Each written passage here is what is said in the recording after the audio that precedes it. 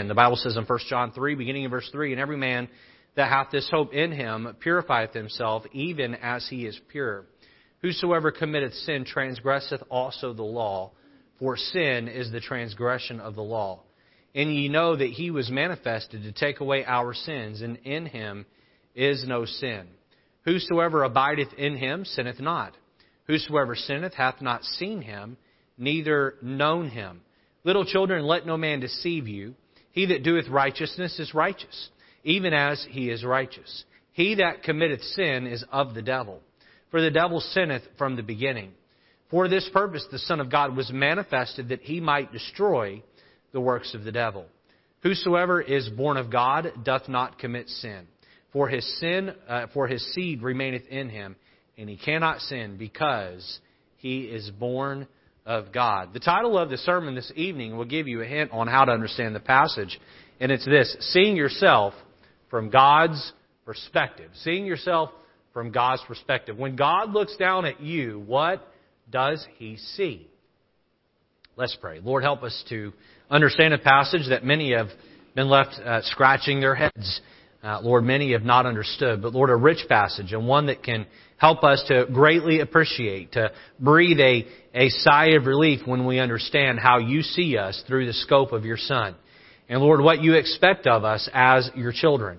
Help us, Lord, to live lives that are holy and righteous. Lord, help us to set aside selfish living, and help us not to trample underfoot the cross of Christ. And Lord, forget what great things you did for us on Calvary. Lord, give us a good service this evening, a sweet time together. In Jesus' name, amen. You can be seated.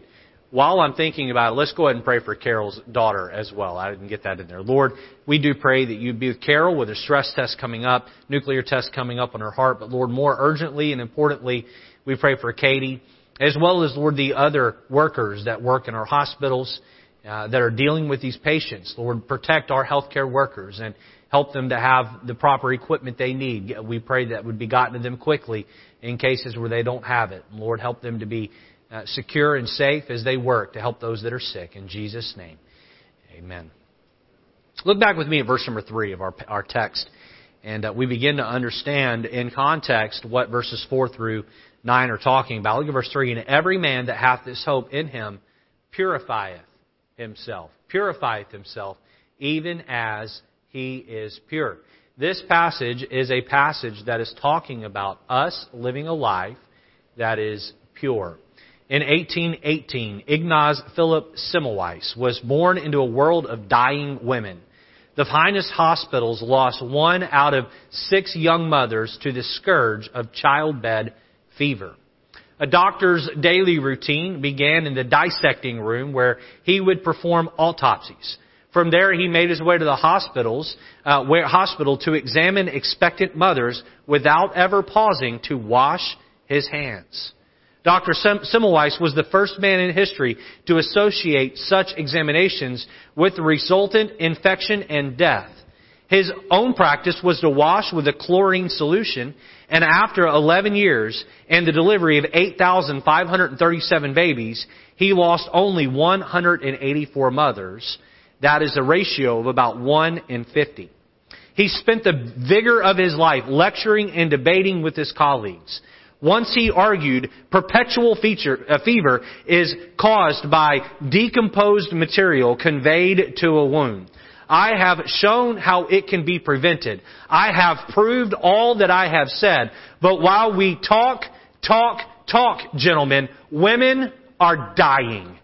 I am not asking anything world-shaking. I am asking you only to wash.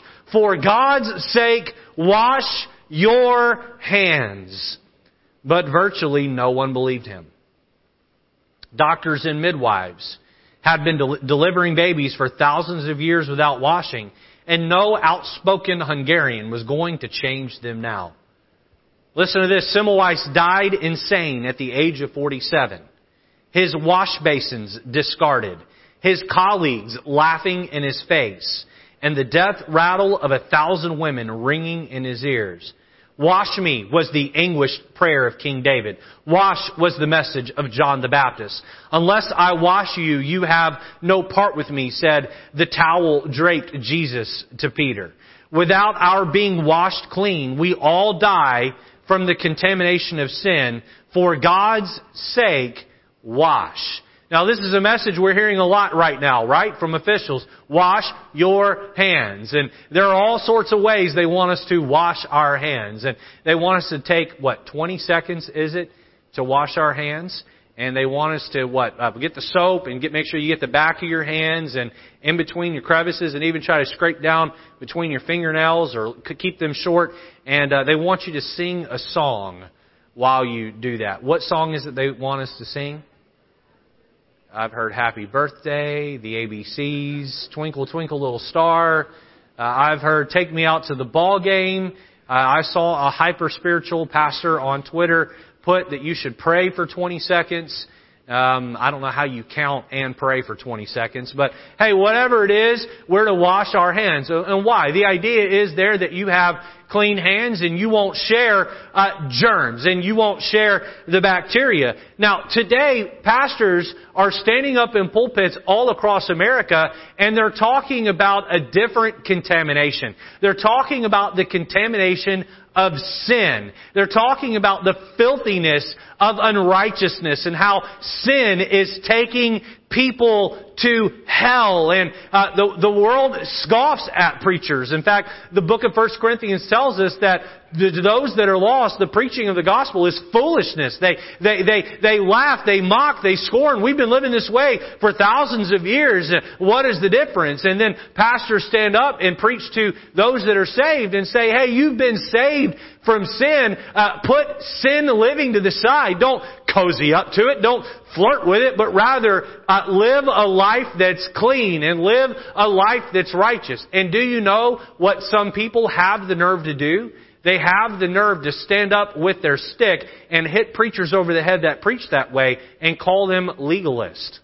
Listen, if I have to be labeled a legalist to preach to you to keep your life clean and your life holy because you're going to give an account to God, then you can stick whatever label you want to on me. I'll take the label of being a legalist. Now, let me be clear this evening that I'm not saying that you need to worship standards and you need to try to outdo someone's separated living style. But what I am saying is that God has called us to wash our hands and cleanse our heart because we are to be separated from the world and separated to Christ. God has called us to come to the fountain of Jesus' blood and wash and be clean. I hope that you have done that today. To those of us who've experienced the salvation of this cleansing fountain, God has called us to live holy in a sinful and debaucherous world. We are to turn our backs on sin. We're not to flirt with sin. We are to be enamored with righteousness and righteous living. We're not to be enamored with wretched living. Too many folks want to fit in with the culture and be cool and be able to sit around the water cooler at work and fit in with the conversation of what's going on with the latest hit TV show and be in the know with what's at the top of the music charts and what fits with culture. My friend, God has not called us to be enamored with wretchedness. He's called us to be enamored with righteousness. We must cling to righteousness. If it is God's love that drives us to salvation, please don't miss this. It ought to be God's love that drives us to sanctification. God's love should have been the driving force that helped you get saved. If it wasn't the main thing that helped you get saved, it should have been realized shortly thereafter. And it ought to be God's love that drives you to sanctification. A young lady was out with some friends. A teenage girl was out with some friends. And the friends said to her, hey, we're going to go to this establishment. We're going to go over to this party and have a good time. And the girl said, I don't think my father would like that. Please take me home. And the friends said, what, are you afraid of your dad finding out? Are you afraid that your dad is going to punish you? The young lady wisely looked at her friends and said, oh no, I'm not afraid of my dad hurting me because I go to the party. I'm afraid that my decision will hurt my dad. You see there the difference. You see there the importance. Too many Christians are walking around saying, what's wrong with something? Rather, we ought to walk around and say, would that please my Father? Would that make Him feel loved, or would that make Him feel disappointed? I sit there in my chair and I turn on the TV. Is the show I'm watching, the movie I'm watching? And by the way, a lot of us are going to have a lot of time at home over the next few weeks. You be careful what you watch on Amazon Prime and Netflix. There's a lot of filth out there. There's a lot of things out there that do not please the Lord, that will defile you, that will contaminate you. You be careful what you tune into. You be careful what you watch. You be careful what you rent. We ought to not be driven by a sense of God hurting us, but rather a sense that my lifestyle choices may hurt the one who died for me. Look back up at 1 John chapter 3 and verse number 1. The Bible says, behold, what manner of love the Father hath bestowed upon us, that we should be called the sons of God. We looked at this verse 2 weeks ago. Behold, what manner of the love the Father hath poured out all over us, that we get to be called the children of God, the sons and daughters of God. Therefore the world knoweth us not, because it knew Him not. Look at verse 2. Beloved, now are we the sons of God, and it doth not yet appear what we shall be. But we know that when He shall appear, we shall be like Him, for we shall see Him as He is. The next several verses go on to explain how it is that Christ sees humanity, both the lost and the saved. Let's look at four thoughts as we seek to understand 1 John chapter 3 just a little bit more. Let's consider this truth of seeing yourself from God's perspective. Number one, notice a spiritual cleansing. A spiritual cleansing. Everyone get a half sheet outline tonight. I encourage you to fill that out as we go this evening. A spiritual cleansing. Look down with me at 1 John chapter 3 and verse 3. And every man that hath this hope in Him purifieth himself even as he is pure. Let's look very closely at this verse. Notice there, every man hath this hope. Every man hath this hope. What hope is this? Oftentimes I find myself drifting through the Christian life. If you were to ask me if I'm any more like Christ today than I was a week ago or a month ago, more often than not, I wouldn't know how to answer the question. If someone were to sit you down right now and say, call your first name and say, are you more like Christ today than you were 7 days ago or 30 days ago? Would that question make you uncomfortable? Would that question make you, I don't really know how to answer that? You see, if we're not living our life intentionally, if we're not growing intentionally, we're not going to grow.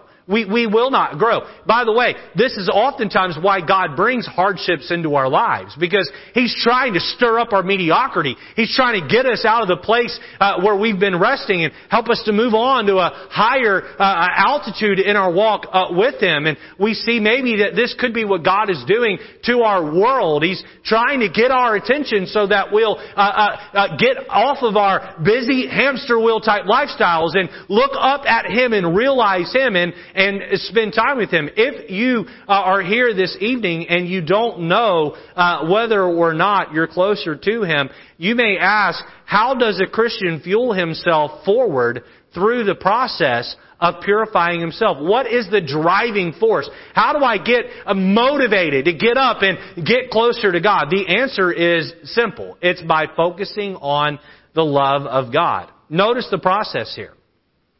Notice the process here. As I focus in on God's love, there is a great hope that wells up inside of me. What is that great hope? That great hope is that I'm going to stand in heaven before God, and I'm going to be made whole and perfect in His image. You say, well, Pastor, I can live however I want, and one day Jesus will come back and He's going to get me and I'll be instantaneously cleaned up. And that is true, but can I ask you a question? Do you want to be caught living a sinful lifestyle when Jesus comes back to get you? What would you like to be doing when Jesus returns, if the trumpet sounds? How many here would say, I'd like to be reading my Bible or praying, right? How many here say, I'd like to just be finishing up the sinner's prayer with someone and watch someone get saved, and then Jesus comes back and whoop, we both get to go up together. Boy, I sure would rather be doing, or maybe sitting in a church service, or praying with a disgruntled Christian, comforting the feeble-minded, supporting the weak. Amen? Like we talked about this morning. I sure would rather be doing one of those things than be caught telling a lie, or caught stealing something, or caught in a moment of lust, or caught in a moment of being carnal and in the flesh and proud. Boy, I sure would hate for Jesus to come back while I'm behaving like that. One day Jesus is coming, my friend. And you can say, well, He's going to make me whole in that moment. Boy, I don't want to be raptured in sin and then be staring Jesus in the eye. I want to be caught doing right. I want to be caught growing and going. I want to be caught, how do I get there? How do I daily grow? How do I daily go? How do I find the motivation to get up off the schneid, if you will, and go for the Lord? I must focus in on His love for me. When I focus on God's love, it drives me to the hope of heaven, and it drives me to want to be more like Jesus Christ. James chapter 4 verse 8 says this, draw nigh to God and He will draw nigh to you. Listen to this. Cleanse your hands, ye sinners, and purify your hearts, ye double-minded. Churches are filled with Christians who have clean hands and dirty hearts. Churches are filled with Christians who have everything right on the outside and are filled with sinfulness on the inside. You present yourself one way in front of your church people, your church friends, but yet God knows you to be something totally different on the inside. Jesus got all over the Pharisees for this. He said they were whited sepulchres filled with what? Dead men's bones. Dead men's bones. They looked all presentable on the outside. They were a wretched wreck on the inside. Christian, don't be guilty of that. Oh, wash your hands. Your outward appearance matters. Man judges you on the outward appearance, but God does see your heart. And we don't want to be guilty of being double-minded. A spiritual cleansing. What is this chapter about? It's about the sanctification process. Now, before we move on to point 2, I want to make sure I make this clear. The sanctification process is sloppy. It's sloppy. One day you're doing great. The next day you're not doing so great. I have described it this way. The Christian life oftentimes is 2 steps forward and 1 step backwards. And then 2 steps forward. And then 1 step backwards. And then 2 more steps forward. And 1 step backwards. And we do at times take steps backwards. And we do at times backslide. And we do at times make mistakes. And we do at times get cold in our walk with the Lord. And we do at times miss our prayer time. And we do at times fail to behave the way we should in our marriage or our other relationships. And we need to make sure that we're taking more steps forward. Can I also add this to the married folks in the room this morning? Nothing will show you how unsanctified you are like being married will. There is nothing that will show you how unholy you are than the stress of a marriage. Marriages will show you where you're broken. Marriages will show you where you don't have it all together. And listen, you can put your finger in your spouse's face and make it all about their fault, but probably it's partially your fault too. Now, I'm not saying in every case, but the sanctification process is sloppy. Christians, we need to commit to it. We need to commit to being holy and living like our Jesus. Number 1 is spiritual cleansing. Number 2, notice, a sinful creation. Now, we're going to take 2 separate thoughts here, and in point 3, we're going to tie them together. So let's take what we've just talked about, set that to the side, and let's focus in on this thought of a sinful creation. Look with me at 1 John chapter 3 and verse number 4. Notice here, whosoever committeth sin transgresseth also the law, for sin is the transgression of the law. Look down at verse 6. Whosoever abideth in Him sinneth not. Whosoever sinneth hath not seen Him, neither known Him. Look down at verse number 8. He that committeth sin is of the devil, for the devil sinneth from the beginning. For this purpose, the Son of God was manifested, that He might destroy the works of the devil. Whosoever is born of God doth not commit sin, for his seed remaineth in him, and he cannot sin because he is born of God. And so here we see that you and I are at our base wicked, horrible people. What do I mean? I mean that we are sinners. Someone says to you or I am a good person, and on that merit I should get to heaven. I would say read 1 John 3, 4, 6, 8, 9, and you're going to learn real quick that you're not lining up with God, you're lining up with the devil. If you've committed sin at all, notice it doesn't say sins. The word sin there is singular. He that committeth sin is of the devil. Can I ask a question this evening? How many of you have at any point in your life committed sin? Would you raise your hand? You know what that means? That means that we're all of the devil. Someone says it is offensive to call someone a child of the devil. Listen, I didn't say it. 1 John chapter 3 said it. If you've committed sin, then you are of the devil, a sinful creation. There is no human being walking this earth. I don't care how big of a philanthropist they are. I don't care how much good they claim they've done or even have done in this world. It does not erase the sin that we've done. We are wicked at our base. Notice letter A, unbelievers transgress God's law. Unbelievers transgress God's law. Look back at verse number 4. This is a very, very important distinction to make in the message. Whosoever committeth sin transgresseth also the law, for sin is the transgression of the law. Sin is the transgression of the law. The word committed means to do habitually. To do habitually. This is someone who is living in habit sin, intentional habit sin. They have no care that they're doing wrong. It does not bother them that they're doing wrong. They're living in sin, and they even boast about it. They are trampling the laws of God and do not care that they are doing so. During the Democrat debate that took place last Sunday, an advertisement ran by a man named Ron Reagan.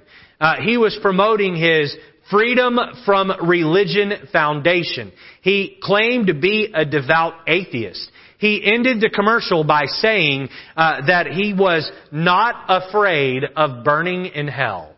He was not afraid of burning in hell. That is a quote from his mouth. And he said it with a smug attitude. This man is committing sin. This man is committing sin. I've mentioned this before, but I worked for a short time at a company in Aberdeen, Maryland called Super Value. And it was a warehouse where you selected produce and loaded up pallets and sent them out to the grocery stores. And I would show up for a pre-shift meeting. I remember the first day I showed up for the job, and I got there early, as I always do, and working a job of this nature and sort. Got there early, and I punched in, and I was getting to my locker for this first time. I was amazed at how many times a certain word in the alphabet that I will not even reference the letter of, but the filthiest and most vile of words. I was amazed at how many times that word landed in my ear in just 15 minutes prior to that shift meeting started. Those folks are trampling on God's law. They're stomping all over God's law and don't care. I would remember Friday evenings when we'd finish up late into the evening. We'd be taking our things off and getting our things out of our locker. And men had just gotten paid, and they're talking about how they're heading out to the clubs. And some of these are gentlemen's clubs where women of the night would work. And I'm using ambiguous terms or vague terms on purpose here. And they're talking about how they were going to waste their money away on a party lifestyle. These are people who are sinning. They know they're sinning. They know it's wrong. They are committing sin. They are doing wrong. They are living a lifestyle that transgresses the law. You say, well, Pastor, not everyone who is lost is doing this. Some folks try to live a moral life. And I would say, while that is true, Proverbs chapter 21 verse 4 reminds us, an high look and a proud heart and the plowing of the wicked is sin. Romans chapter 14 verse 23 reminds us that for whatsoever is not of faith is sin. Did you know that for a lost person even to breathe, they're committing sin? For a lost person even to do a kind act, a part of faith in God, that is sin. Why? Because if it's not done in faith to God, it is wrong. It's done separate of God or devoid of God, and God views that as sin. It is a trampling of God's law because they are living in a state of unbelief. So please understand here that verse 4 is not talking to the saved. Verse 4 is talking to the lost, because the lost trample God's law. So notice the distinction here. Unbelievers transgress God's law, while letter B, believers transgress God's love. While believers transgress God's love. Look down at verse number 6. Whosoever abideth in him sinneth not. Whosoever sinneth hath not seen him, neither known him. So if you are saved and you are abiding in the Lord, you cannot live in sin, at least from God's view. Why? You cannot trample God's law. You have been saved from that. Now, notice here that in verse 6, we must abide in Christ. We must abide in Christ. Please hear what I'm about to say. The moment that I stop abiding in Christ, that means I start walking apart from Christ. I'm wandering away from that relationship with the Lord. I'm going to very quickly begin doing wrong. You remember Adam and Eve in the Garden of Eden? Boy, when they were with the Lord, they did no sin. When was Eve tempted to eat the fruit? When she was away from both Adam and the Lord. And then Eve brought that fruit to Adam and offered it to Adam. And what did Adam do? He ate the fruit, but the Lord was not standing right there. I believe that if the Lord had been there, present, and knowing, they would have known His presence was there, when that temptation happened, they would not have eaten the fruit. When they stopped abiding with God, that was when the temptation to fall presented itself. Christian, if you're not abiding in Christ, and He's not abiding in you, the temptation is very quickly going to be to walk in your own trust. Listen, here's what I'm trying to say. If you're not abiding in Christ, that means you're relying on self. And relying on self is wrong. It is a sin. Now, look, let me read for you John chapter 5, verse 24. Jesus said, Verily, verily, I say unto you, he that heareth my word, and believeth on him that sent me, hath everlasting life, and shall not come into condemnation, but is passed from death unto life. What does John chapter 5, verse 24 teach us? It teaches us that if you put your faith in Christ for your salvation, then you can no longer transgress the law. Why? You have passed from death unto life. You cannot transgress the law because you have been saved. So when a Christian sins, what is the Christian transgressing? He is transgressing God's love. You have experienced God's love. God's love has saved you. It has saved you out from underneath the condemnation of sin. And so now what am I transgressing? I'm trampling on God's love for me. Boy, I have gone to the foot of the cross. I have stood there. I have called on the name of Jesus Christ to save me. My reliance has been on Him. I have experienced His love. And now I'm going to walk away from that and go back into sin? I'm going to go back into doing wrong? I'm not just at this point transgressing God's law. Oh no, I am transgressing against the love of God that saved me from that very sin. Boy, Christian, be careful. Be careful.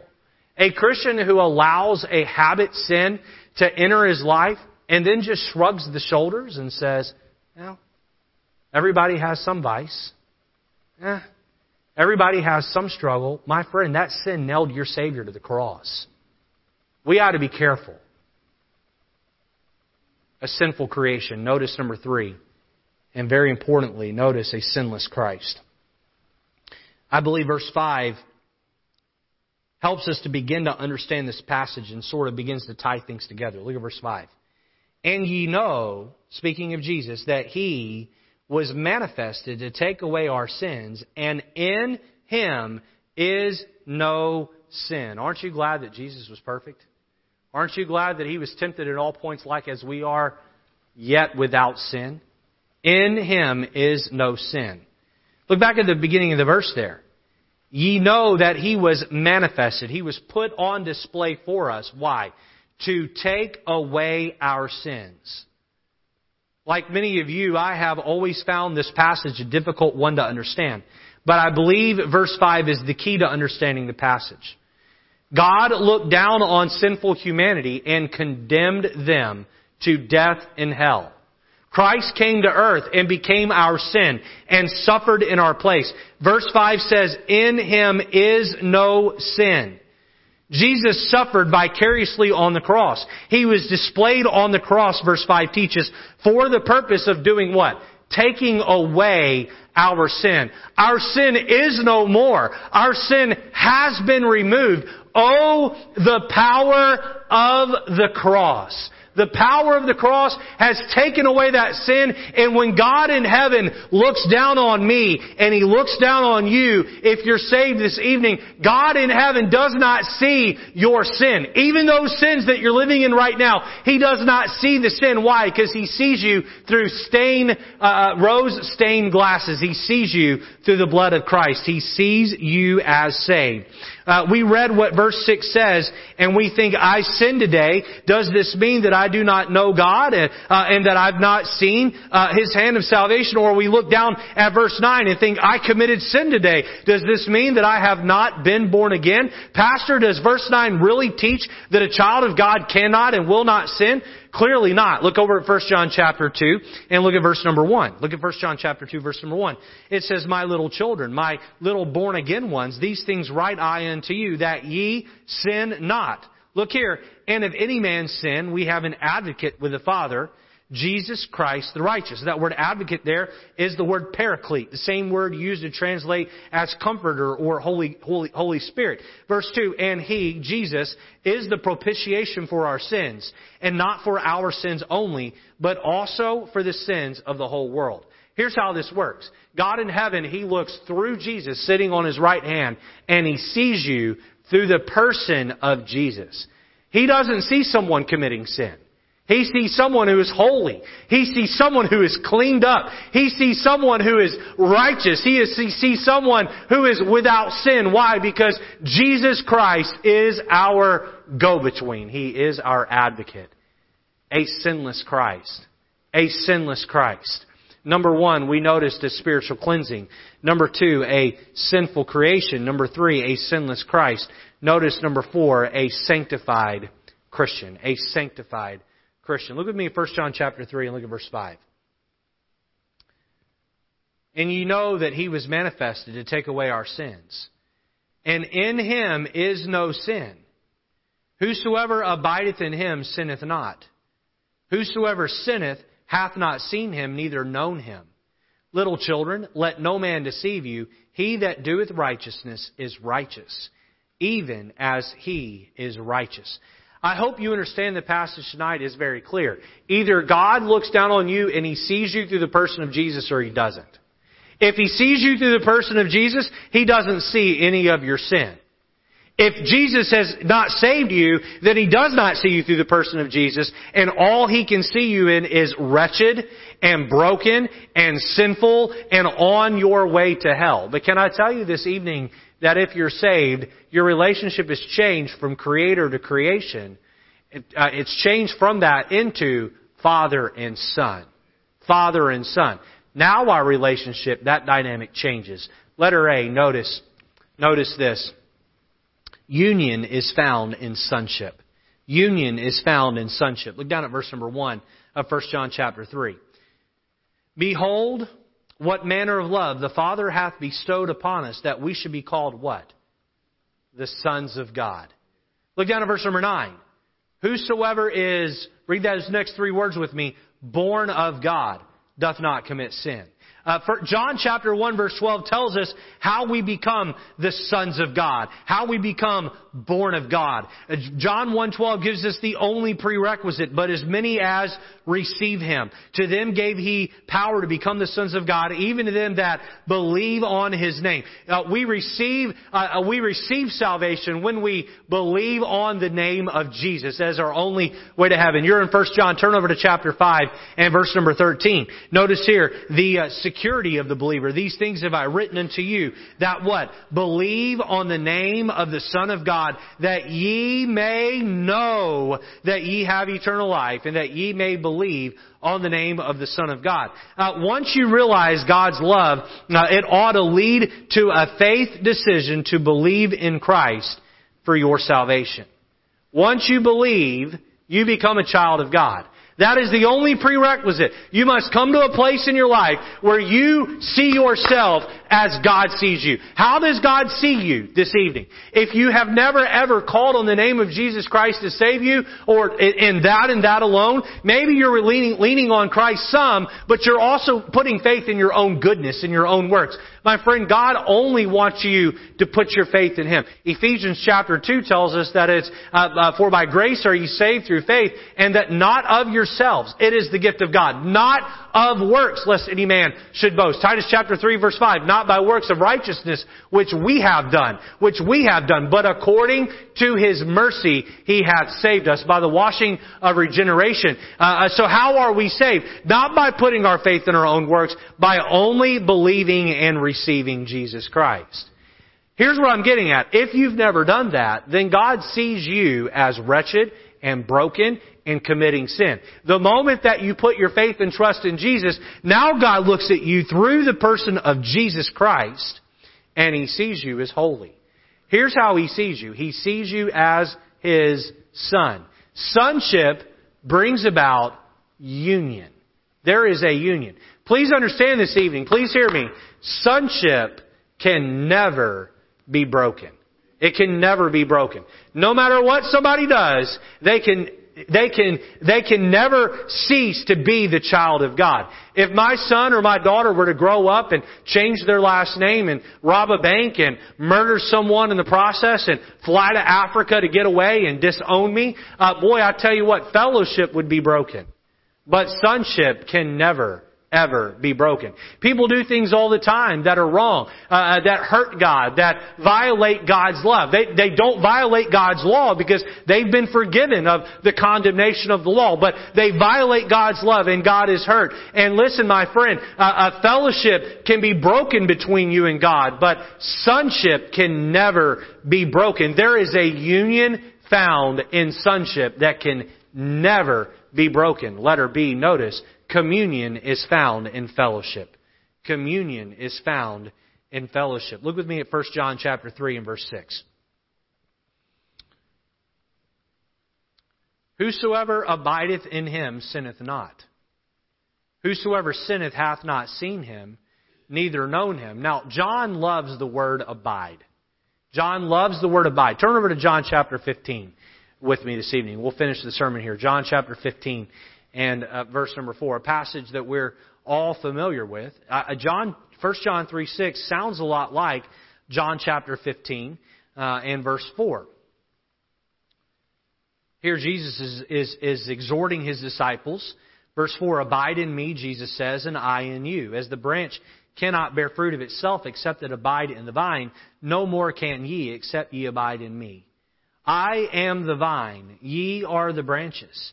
He that abideth in me and I in him, the same bringeth forth much fruit. Notice the rest of the verse here. For without me, ye can do nothing. Ye can do nothing. There's a story about Charles Haddon Spurgeon, who was crossing the road one day. He stopped and horse carriages were buzzing by him on both sides. And the company that he was keeping was a deacon, and the deacon made it across the street, deacon from his church, and looked back behind him and noticed that his preacher wasn't with him, and saw the preacher standing there in the middle of the street with these horse and buggies buzzing by him on both sides, and noticed his preacher was looking up toward the heavens. And the preacher made it across the street, and his deacon said to him, he said, I assume you were praying? And Mr. Spurgeon said, oh, yes, I was. And he said, that prayer couldn't have waited till you got across the street. You almost died there in the middle of the road. He said, the Lord prompted me about something I had done that did not please Him. I could not take another step until getting that account cleared between me and my God. Christian, how's your relationship with God this evening? How's your communion with the Lord. Please understand, if you're saved, your union is not in jeopardy. It's not enough just to have union with God.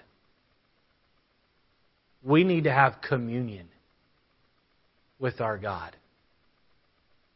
God does not look down at you and see you as a wretched sinner. He sees you as a righteous saint. But is it just enough to have the title of being righteous? Or do you want to live worthy of that calling?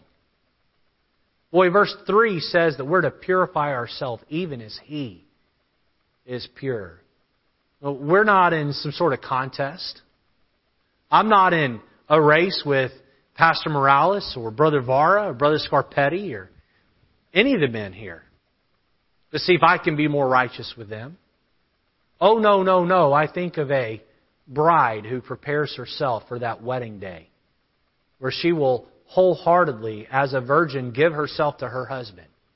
She takes weeks and months to plan out a wedding and prepare her dress and beauty up her bridesmaids and pick the finest of perfumes and make sure that her hair is just right and her nails are just right and her makeup is just right. What is she doing? She's preparing herself for that day where she will give herself to her groom. One day, my friend, Jesus is coming back in the clouds to get His church. We are going to be His bride. And God wants us to begin to purify ourselves and to cleanse ourselves and to make ourselves righteous and sanctified and whole. Oh no, not so we can outdo some brother or sister in the church or some church across town. No, no, no. We're not preparing ourselves for each other. We're preparing ourselves to see King Jesus. If He were to come back today, would you look at Him and say, I'm not everything I ought to be, but I've been doing my part to resist the devil. I've been doing my part to cleanse my hands and purify my heart. Oh Lord, I'm so glad that You're here. I'm ready to spend eternity with You. Christian, are you enjoying communion and fellowship with the Savior? If not, boy, what else does God need to do to get our attention? He has sent a pestilence on this earth. He is shutting down our economy. He's hitting us in the wallet. He's touching the health of this world. And God is trying to rattle our cages collectively and say, give me your attention. Oh, to the lost, will you turn to Jesus? And oh, to the saved, will you walk worthy of your calling? Lord Jesus, tonight we ask that You'd help us to not just rest on our union, but Lord, seek to have constant communion in fellowship with You. Help it not to be enough for us just to be saved and just stumble our way through the Christian life. Oh God, would You help us to turn and focus in on Your love. That great love that altered our being, altered our state, altered our eternal destination. That great love that adopted us into Your family. Help that to propel us forward into a lifestyle that's holy and clean and righteous. Lord, may we prepare ourselves for the day where You'll come back and get us. Lord, where we'll walk in perfect fellowship with You. Help us not to wait till we get to heaven to have that fellowship. Lord, help us to run to that fellowship right now. Lord, if there's someone watching online or even someone here in this room this evening who's not yet put their full faith, their full trust in You, help them to understand the way You see them. Help them to understand that they're wretched, they're lost, they're bound for hell unless they turn to Your Son for forgiveness. Lord, those that are lost, help them this evening to fall on their knees and call on Your name. Put their full faith and trust in what You did on the cross. Lord, help the lost to be saved. Help the saved commit to living a lifestyle of communion with You. In Jesus' name.